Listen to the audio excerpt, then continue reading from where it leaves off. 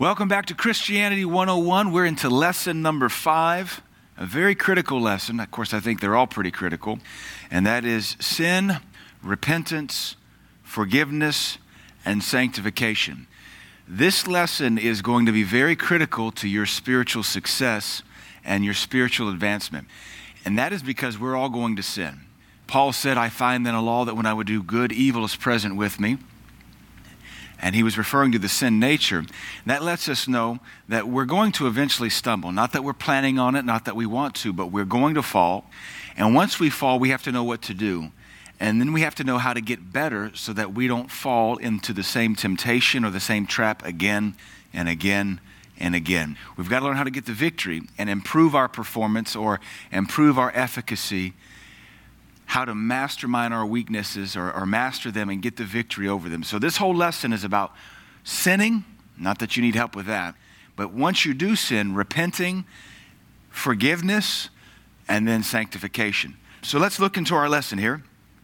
Sin is defined as missing the mark. And we covered this, I think, in the previous lesson. Biblically, in the Greek and the original languages, the Bible languages, sin is to miss the mark, which means there's something the Lord always wants us to aim for. And He commands us from the Word of God what to aim for and what to aim against or to aim away from. You know, if you ever go hunting or shooting guns, you aim at a target and you've got to make sure that there's safety behind the target so that in case you miss the target, you're not sending the bullet another 1,000 miles, not 1,000 miles, but 1,000 yards downrange into a neighborhood. There are things you aim at and things you never aim at. A lot of Christians confuse this. They're aiming their lives at things God forbids, and they're totally ignoring things God commands. Either way, when we sin, what we're doing is we're missing the mark of God's Word. God's Word is the mark. Therefore, sin is anything violating or anything contrary to God's Word. And that's why we have to be avid students of the Word, so that we know what God's Word permits, what God's Word forbids, what God's Word wants us to aim our life at, what God's Word wants us to steer our entire life away from. These are critical things. It's why you need to be in church. It's why you need to have a pastor. It's why you need to be in the Bible on a regular basis, in prayer on a regular basis.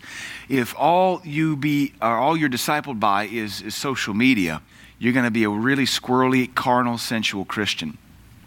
We want to make sure we stick in God's Word because as John 17:17 says, His Word is truth. In fact, I want to read that verse because there's a little bit more to it before and after.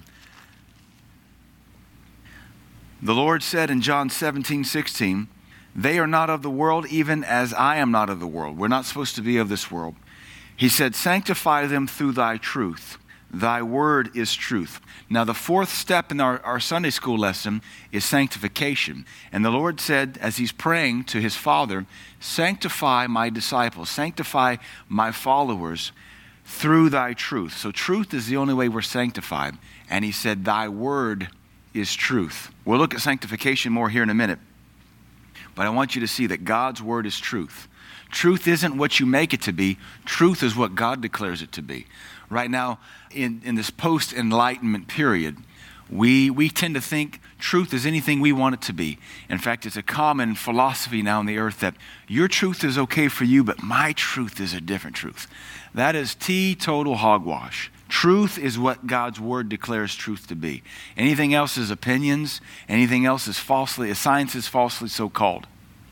Once someone is born again in their spirit, they can no longer commit sin out of their spirit. That's encouraging. Let's read that out of 1 John chapter 3. 1 John chapter 3 verse 9, whosoever is born of God does not commit sin. One translation says habitually commit sin.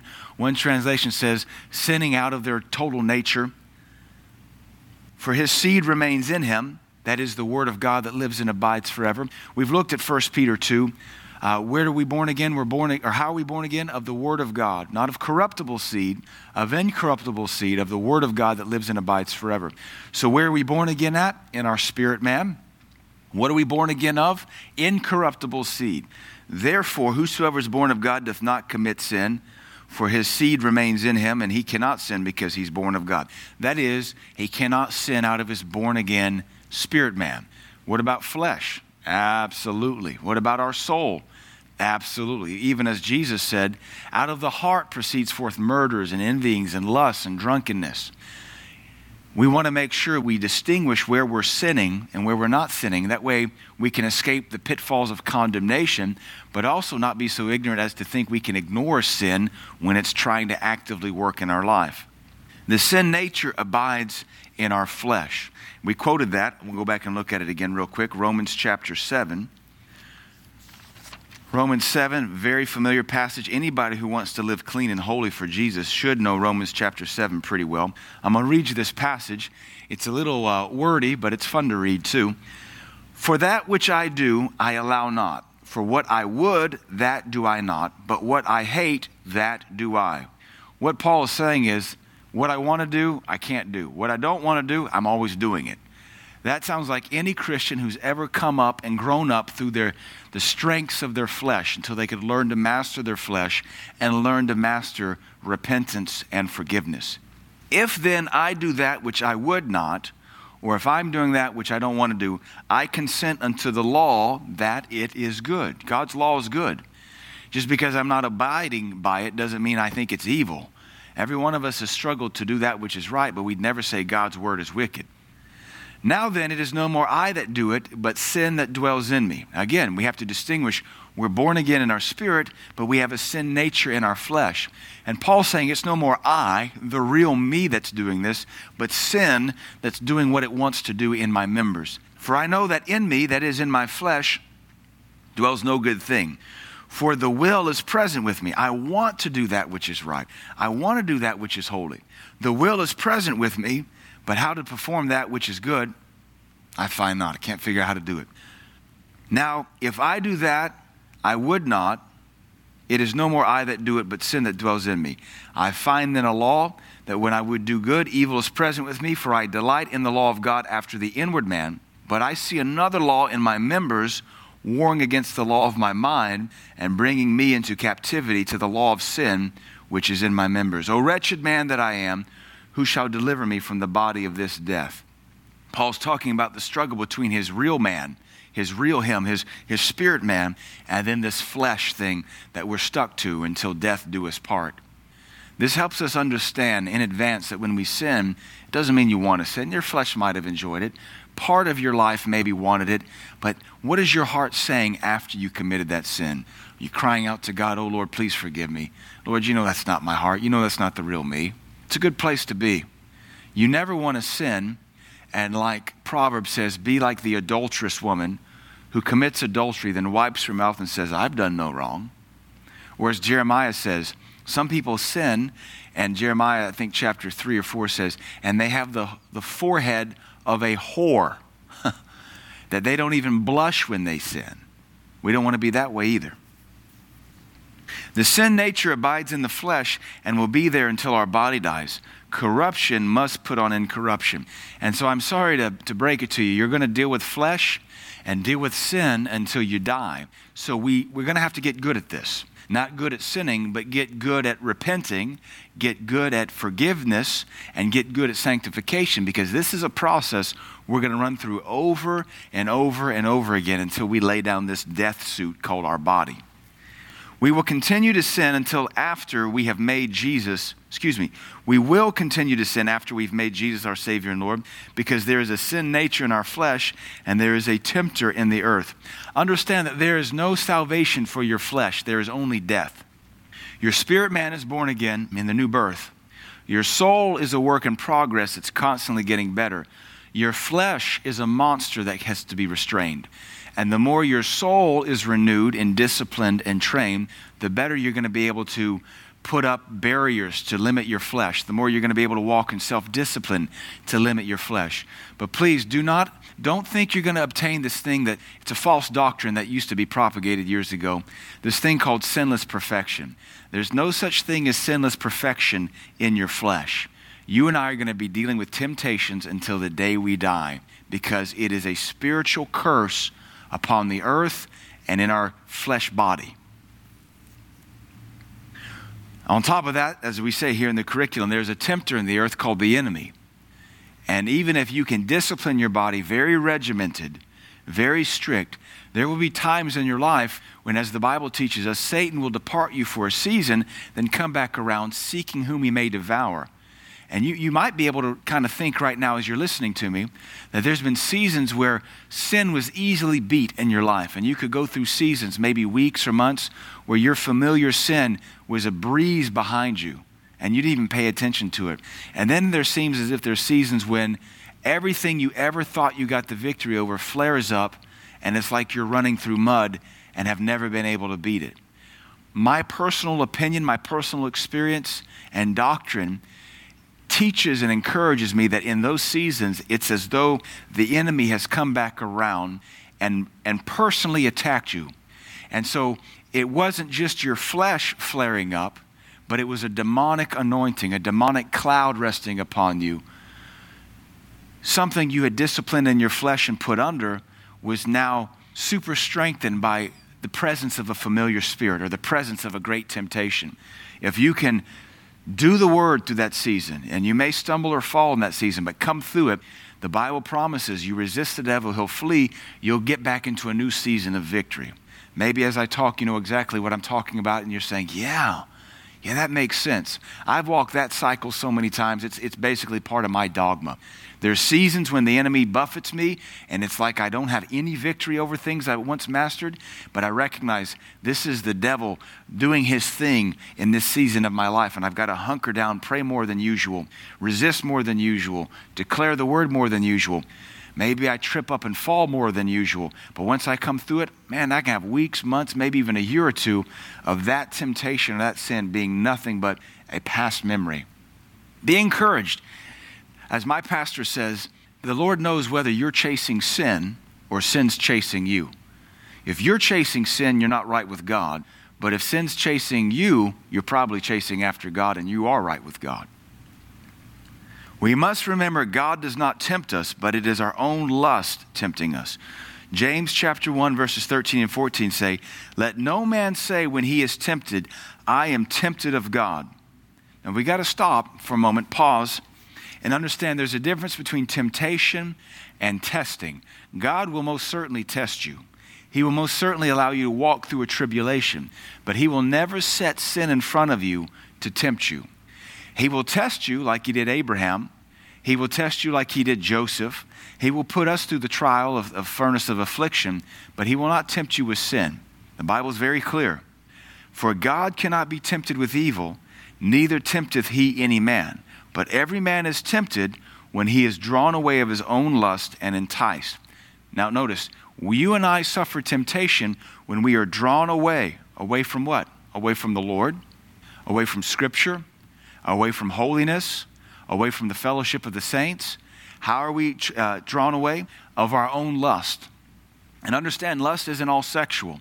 If you think lust is sexual, it's probably because that's one of your strongest lusts. But lust can be money, lust can be career, lust can be fame, lust can be entertainment. Lust is any desire unchecked and unfettered. And so that you're desiring something beyond ordinary desire. Or you're desiring something that in the moment or in the season is off limits to you. Sex is not evil. Sex outside of marriage is evil. Sexual drive is good. It's from God. But sexual drive demonstrated apart from holy matrimony in the marriage bed is lustful and sin.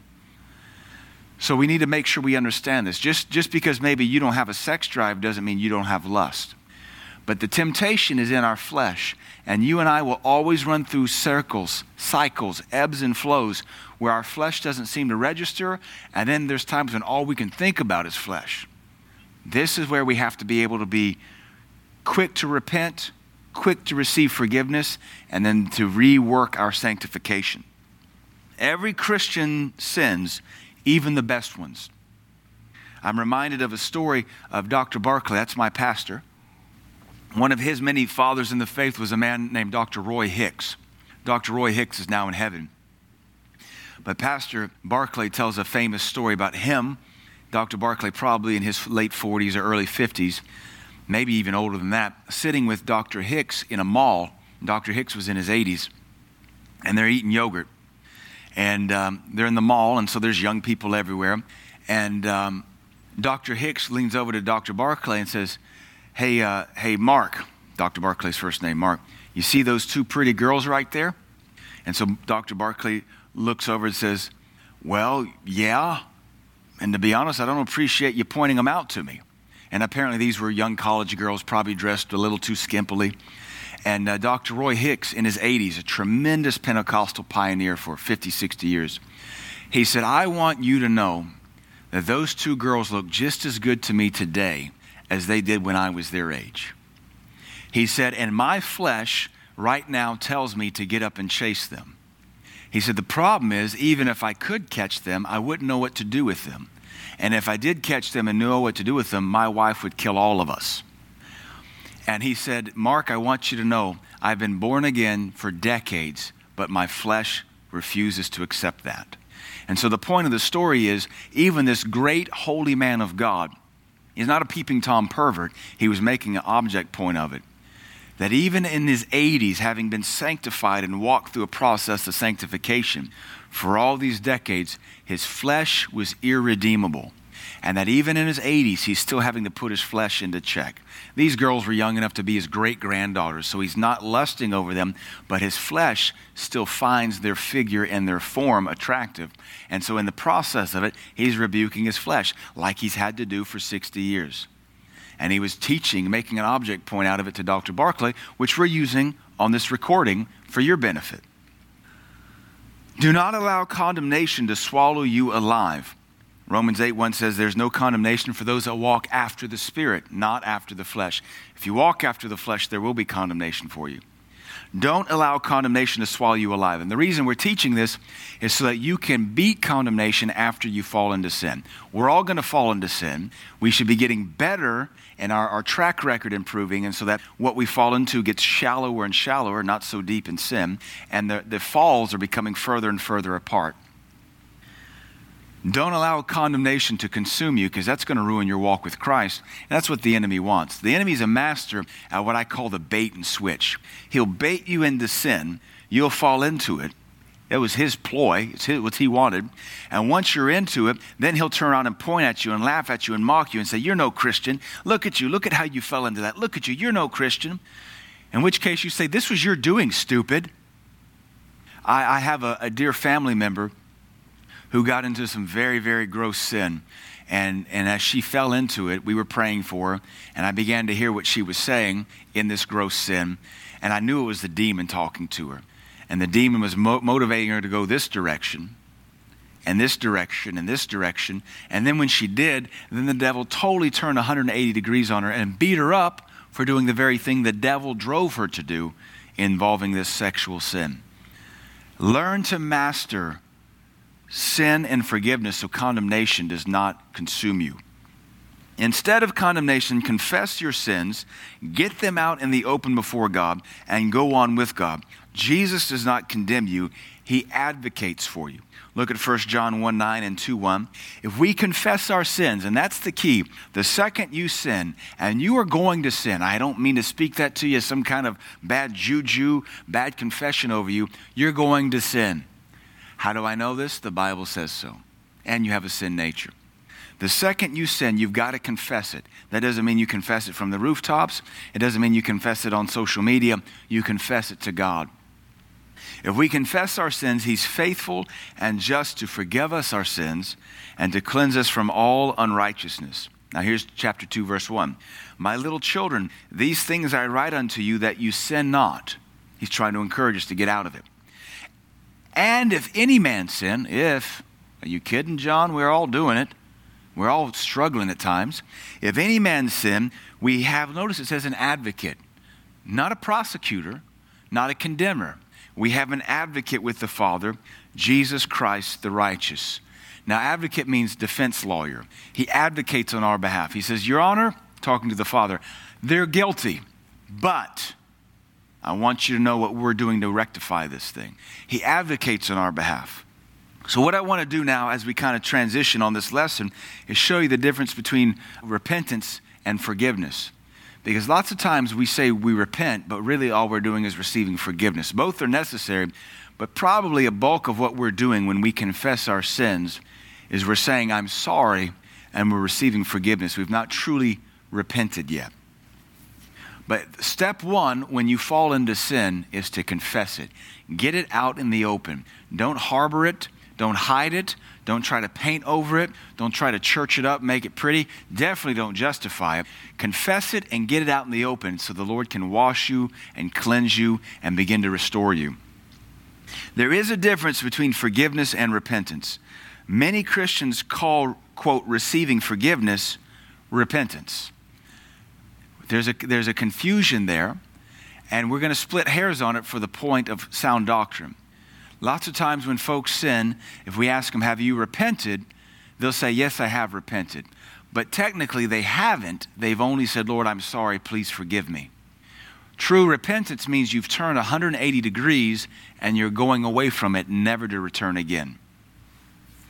Forgiveness and repentance are not the same. There's actually a huge difference, but we need both. So let's split the difference here, split the hairs. Forgiveness is what you receive, and this is critical.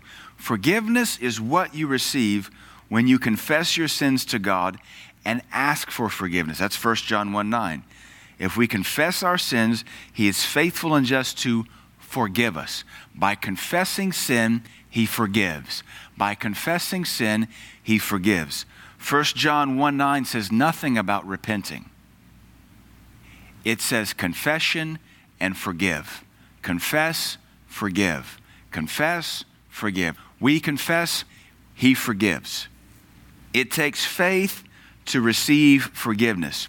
Now, it might be worth noting that a lot of Christians are really struggling with receiving forgiveness. I don't honestly care what your past is. As a pastor, I have dealt with every sin imaginable.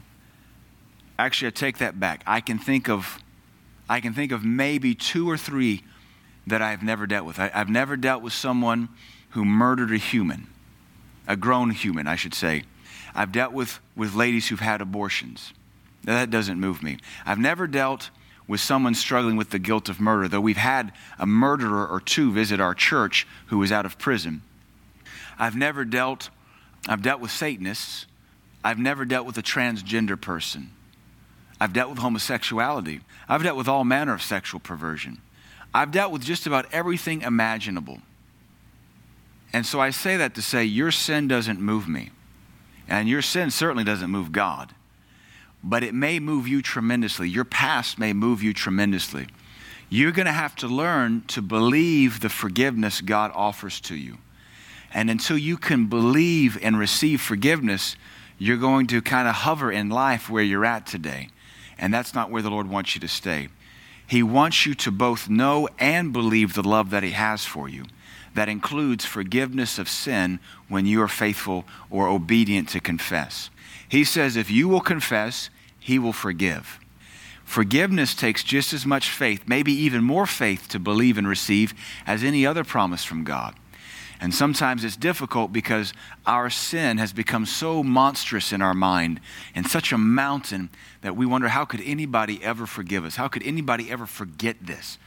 Well, just because you can't forget it today doesn't mean God hasn't forgotten it. So learn to believe and receive forgiveness. That if you confess, God says, I forget. If you confess, I forget. If you confess, He forgives. And He said, as far as the east is from the west, that's how far He's removed us from our transgressions. But that's different from repentance, okay? Repentance is what you do. Remember, forgiveness is what you receive. And please, seek God, study the Scriptures to get the victory so you can easily receive forgiveness. Some folks, it's easy for them to forgive, but they'll say, I just can't forgive myself. You have to learn to forgive yourself. I think every one of us still deals with cringe moments. That's when you think about something dumb you did in your past and you go, ugh, you cringe. I still have several things I think about. I've set my mind on it, or every once in a while it'll come up, and all of a sudden I go, ooh, I can't believe I did that. That's not the same as having trouble receiving forgiveness. That's just thinking back about how foolish you maybe once were, and then you realize God is so merciful. He's not bringing that up. Maybe it's your mind or the enemy. Forgiveness is what you receive. Repentance, on the other hand, it's a little more advanced. It's what you do. Repentance means to change directions and never return. Let's read Matthew 3:8 there. Let's see what this scripture has to say. I wrote these lessons so many years ago, and I haven't taught them in a long time. Matthew 3:8 says, "Bring forth therefore fruits answerable to the amendment of life." That's what the Greek says. I like that. Answerable to the amendment of life. Or King James says, "Bring forth therefore fruits meet for repentance," or bring forth fruits that prove you have repented. That means repentance shows a change of lifestyle.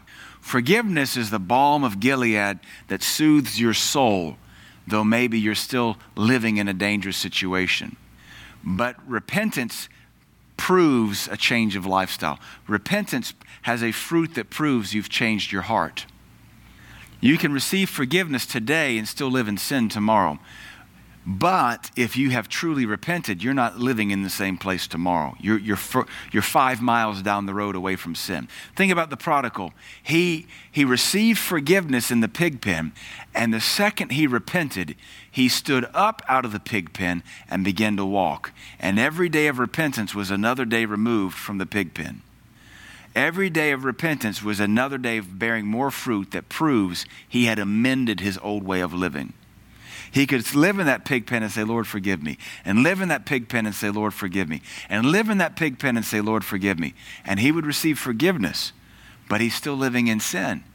Until he truly repents, his lifestyle will not change and he'll not have a better life. Repentance means to change directions and never return. If you have truly repented, there should be the fruit of change in your life. You can sin the same sin over and over again and continually receive forgiveness. And as my experience as both a Christian and a pastor, a lot of folks live in that cycle till death do them part. I think that might be a decent heart. At least you're sorry. At least you're saying, "Oh, wretched man that I am, who shall deliver me?" But at some point, you're going to have to press in a little harder and get the victory over that sin, so that you're not living in this cycle of sin, repent, sin, repent, sin, repent, sin, repent, sin, repent. That you get the victory and you sin, repent, and now it's 6 months before you sin again and have to repent or receive forgiveness. And before long, it's been 3 years since you had to ask for forgiveness over that thing because you've truly amended your ways. Sometimes the repentance doesn't take place overnight. It's a process, and that's what we call sanctification. That's, of course, what we're marching towards here. If you are continuing to commit the same sin, you have not repented of the sin, you have only sought forgiveness for it.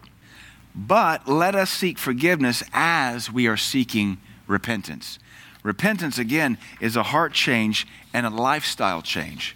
I would pray that every one of us is sorry or convicted or brokenhearted over our sin. But I totally understand just because we're brokenhearted over it doesn't mean we figured out how to break away from the gravitational pull of that sin. I keep being reminded here, maybe it's my mind, maybe it's the Holy Spirit, of a prostitute that though she may sleep with 5 men a night, that's sin. That's pretty gross, heinous sin. Though she sleep with 4 or 5 men a night for a paycheck, prostitution, she can be brokenhearted every time she do it. And her heart say, "Lord, forgive me. Oh God, I don't know who you are. Please forgive me." She's receiving forgiveness. She actually has a very genuine heart, but she's not repented of that lifestyle yet. Proverbs even says that a prostitute is not as bad as an adulteress, because a prostitute does it to feed her family, but an adulteress does it because she's a wicked woman who doesn't need her needs supplied. She does it because she's a wicked woman who wants to tear down homes. The prostitute can lay on her back in sin and her heart cry out, "Lord, forgive me, I don't want to do this. Lord, forgive me, I don't want to do this." But she's yet to find repentance. She's just sorry and brokenhearted and constantly receives forgiveness. She's going to need help getting out of that cycle to break the cycle of prostitution and get on to a better living. Now, you and I, we may not be prostitutes, but we can live in the same cycle of sin until we figure out a way to break this lie that we have to keep living this sinful pattern. So our next section, turn your page if you would. How do I repent? Well, let's look at a few verses here. How do I repent? Hebrews 4:16 tells us, "Let us therefore come boldly to the throne of grace." Let me read it to you. Actually, read verse 15. I'm going to eliminate the negative conjunctions or the knots and the nays to make this verse read in the affirmative. We're not changing Scripture. We're just making it easier to read. For we have a high priest which can be touched with the feeling of our infirmities or weaknesses. He was in all points tempted like as we, yet without sin. Now, to read it normal, it says, for we have not a high priest which cannot be touched with the feeling of our infirmities, but was in all points tempted like as we are, yet without sin. To eliminate the negatives makes it easier to read. We do have a high priest which can be touched with the feeling of our infirmities because he was tempted like us and yet remained sin-free and sinless. Because he's been touched by the feeling of our weaknesses and he was tempted in all points like as we. Verse 16, let us therefore come boldly unto the throne of grace, that we may obtain mercy and find grace to help in time of need. We are commanded, as soon as we sin, we're commanded to come boldly to the throne of grace because Jesus Christ is merciful. He understands temptation. He understands the pressure, the overwhelming drive within the sin nature to compel us to rebel. So step number one, how do I repent? Go boldly to God as soon as you sin so you may obtain mercy.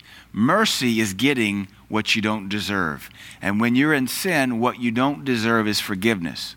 But this tells us that the throne of grace, it's there ready to dispense mercy to you, though you don't deserve it. The trap a lot of Christians fall into is they sin, and therefore they feel like they have to stay outside of the presence of God to wash themselves before they come back into the presence of God. That's a trap. This verse says, you need to come boldly to the throne of grace that you may obtain mercy and find help. When do you need help? You need help as soon as you're in sin. Your sinning is a time of need. Mature Christians have learned the second they're tempted, the second they're in sin, they run immediately to the throne of grace. I have learned that even in the midst of me falling into sin, me falling into temptation, me falling into a shortcoming, I'm saying, Lord, have mercy. Here we go, Lord. Before I even hit splat, cry out to God. Because the mature Christian is not the one that never sins. The mature Christian is the one that sins, resists condemnation, repents, gets back up, and doesn't hardly miss a beat. That's mature Christianity. Number one, we're going boldly to the throne of grace. Number two, we're confessing our sin. So what does that look like? Number one, I go into the throne of grace. I say, Lord, have mercy on me. That's how you come to the throne of grace. You come there by calling on his name. You have to come into his presence. When immature Christians or Christians that are still developing, when they sin, they flee the presence of God. And he doesn't want you to do that. He commands you to come. You're a mess? Come. You just sin? Hey, guess what? Come. You're thinking about sinning? Guess what? Come. Don't flee church. Don't flee prayer. That's when he's most available to help you. Grace abounds when sin is abounding. So it's funny, that verse promises us that. That's there in Romans 8 and 5, 6, 7, and 8. That verse promises us that, and it's like we run the opposite direction. Number two, confess your sins so you can receive forgiveness and be cleansed from your unrighteousness. So the second step to repentance is to confess it. You know you've done it. Might as well speak it. Get it out in the open. Expose it to the light. Number three, bring into captivity the thoughts helping you down the path of sin. So once you've confessed, once you've received restoration and forgiveness, you got to start bringing into captivity the thoughts that fed the sinful action. 2 Corinthians 10:5 is a powerful, powerful verse that will go a long way towards helping you live a sanctified, clean life. Thoughts of gluttony, thoughts of lust, thoughts of anger, anything that sets you off and kind of pushes you down the wrong path, you need to bring into captivity those thoughts.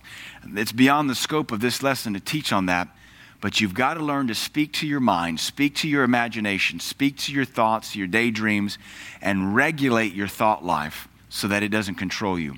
End of Romans 13 says, make no provision for the flesh. Put you on the Lord Jesus Christ and make no provision for the flesh that you should fulfill the lust thereof. Put on the Lord Jesus, make no provision. Provision is another way of saying thinking about something in advance. Number four, well, look at that. That's the next verse, Romans 13:14. Put on the Lord Jesus Christ and don't make any provision for the flesh. This includes friends. Bad friends are bad provision. Bad hobbies are a bad provision. As you grow in Christ, the Lord will remove friends from you. He'll remove hobbies from you. He'll start cutting off certain things you can and can't watch anymore. And music, appetites, anything that opens you up to sin, you're going to have to begin to put a limit on and even eliminate. All of these things can be provisions for the flesh. And a lot of these things will feed your thought life. Honestly, all of these things will feed thought life. Friends will introduce you to things that you shouldn't think about. Hobbies will introduce you to things that you shouldn't think about. Entertainment can expose you to things you shouldn't think about. We're talking about how do I repent, not just how do I get forgiveness. That simply comes through confession. We're talking about repentance, which is a total change of life. And finally, number 5, Hebrews 4:16, when temptation comes, start over at point 1. Go boldly to the throne of grace. Go boldly to God in this time of need so you can obtain mercy and find grace to help in time of need. We might also add that Corinthians says there's no temptation but such as is common to man. But when it comes, it says the Lord will not allow you to be tempted beyond measure. But when the temptation comes, he will provide a way of escape. So part of repentance, that is changing a lifestyle, is knowing what escape paths you need, what off-ramps you should be looking for. This is repentance, changing direction and maintaining that direction change. Repeat this process for several months or until this area of sin no longer registers in your life. So go to God. Confess your sin, bring into captivity every thought, and then eliminate sources that feed the vain imaginations that produce the temptation. It's a process. It isn't just a one and done, it's a process. Just like getting in shape is a process. Having a savings account is a process. Getting a college degree is a process. None of these things happen overnight. They're a process that you have to live out. And honestly, this process is what we call sanctification. That brings us to our final step. Sanctification is the process whereby you, with God's help, by His grace, make yourself holy. This is the process of purification. So loosely, sanctification and purification are the same thing. Purified means, the root is, of course, you're pure. But you're pure so that you can be sanctified. Sanctification means pure, but set apart for God's use. That's what we're aiming to be as Christians. We're aiming to purify ourselves so we can be set apart for God's sacred use. When something is sanctified, it has been washed and set aside for divine use. It means to set something aside as dedicated unto God. This is a divine process and it takes work. I'm reminded of, I'm studying church history right now. And I've just come through a section in my studies on John Wesley. And John Wesley was so hungry for God, he read after a lot of great holy men of God of his day. We're talking 18th century, 1730s, 1740s, 1750s. And John Wesley said in his diary or in his writings, he said, after reading about these holy men of God, I became convinced that it was impossible for me to live as half a Christian. That's the end of quote. Half a Christian would describe how most of the body of Christ chooses to live. They want to live as half a Christian because to live as an entire Christian requires sanctification. It requires constant purification. It requires constantly living holy and set apart unto God. And honestly, most Christians aren't interested in that. Not today. Not when you have all these conveniences, all this technology, all this entertainment, all these distractions. Why would you want to live holy when you can live carnal? That's a foolish question, but a lot of Christians run that question through their system and come out carnal over and over again. This is a divine process and it takes work. Coming back to John Wesley, once he determined it was impossible for him to live as half a Christian, the historian said he cataloged all of his weaknesses and then began to develop a system whereby he would attack his weaknesses so he could become a stronger Christian. Your job as a Christian, part of this sanctification process is to catalog your weaknesses. You know what they are. Maybe the ones today. There may be more that you haven't seen yet, but you ought to at least catalog the 2 or 3 or 4 that you have today and begin to work on them so that you can be used of God in a mightier way. This process of sanctification will change your hobbies. It'll change your friends. It'll change your entertainment. It'll change your attire. It'll change how you dress. It'll change your language. You won't tell dirty jokes anymore. You won't laugh at crude things. It'll definitely change your thought life. It'll even change your finances. You're not going to waste money on alcohol. You're not going to waste money on tattoos. You're not going to waste money on vanity and sin. You're not going to want to waste money on cigarettes. If you're a Christian and you smoke, no condemnation, but you need to quit, because every pack of cigarettes is money you're robbing from a missionary. You're literally burning money. You're rolling it up, stuffing it with the tobacco, or if you're vaping, you're burning through batteries and vapor, and you're putting pneumonia in your lungs. And that's money you could send to a missionary to preach the gospel to someone who's never heard. Sanctification will clean up even your money. 1 Thessalonians 4:3-4 says, "For this is the will of God, even your sanctification." You should underline that perhaps in your Bible. The will of God is your sanctification and my sanctification. And what that means is we're getting the victory over familiar sins. We're getting the victory over weaknesses, and we're becoming stronger and cleaner and holier. Season after season after season. We're not struggling with the same sins today as we did 5 years ago. We're not struggling with the same temptations today like we did 10 years ago. We're getting stronger. We're getting the victory. Even sports athletes get this. If they start throwing a couple interceptions in a game, they will come back after the game. They'll watch the game in repeat over and over again to watch how they kept throwing the interception, and then they will go out there and throw the same pass pattern over and over and over again until they beat that thing. I don't understand why athletes want to excel, but Christians want to live as half Christians. This is the will of God, even your sanctification, that you should abstain from fornication, that every one of you should know how to possess his vessel in sanctification and honor. Again, sanctification relates to how we possess this body. We control it. It does not control us. We control its appetites. The appetites don't control us. This is the will of God, and we learn through process. We learn through trial and error. We learn through this process of sanctification how to possess this vessel so that nothing else possesses it. This is a process. I can't emphasize that enough to you. It's a process. Don't be discouraged when you're not good at it today. But if you'll keep at it, you'll get better. You're not going to be good at anything new overnight. It takes practice. This thing takes work, time, effort, repentance, Bible study, church attendance. We might add discipleship and making your flesh serve you as a slave. We've said previously, we'll say it again. Your spirit man is king. Your soul is a servant, and your flesh should be slave. Don't reverse that. Don't live according to the whims of your flesh. Live according to your spirit man. Live according to the Word of God. You will have to become disciplined and deny your flesh the sinful things it craves. Learn to put your flesh under. Final verse, 1 Corinthians chapter 9. But I keep under my body, and I bring it into subjection. This is Paul. Lest that by any means, when I have preached to others, I myself should be a castaway or a vagabond or a reprobate. Even the Apostle Paul said, I've got to keep my flesh under. That's sanctification. I've got to know how to possess this body. That's sanctification. I got to know how to own it so that it doesn't own me.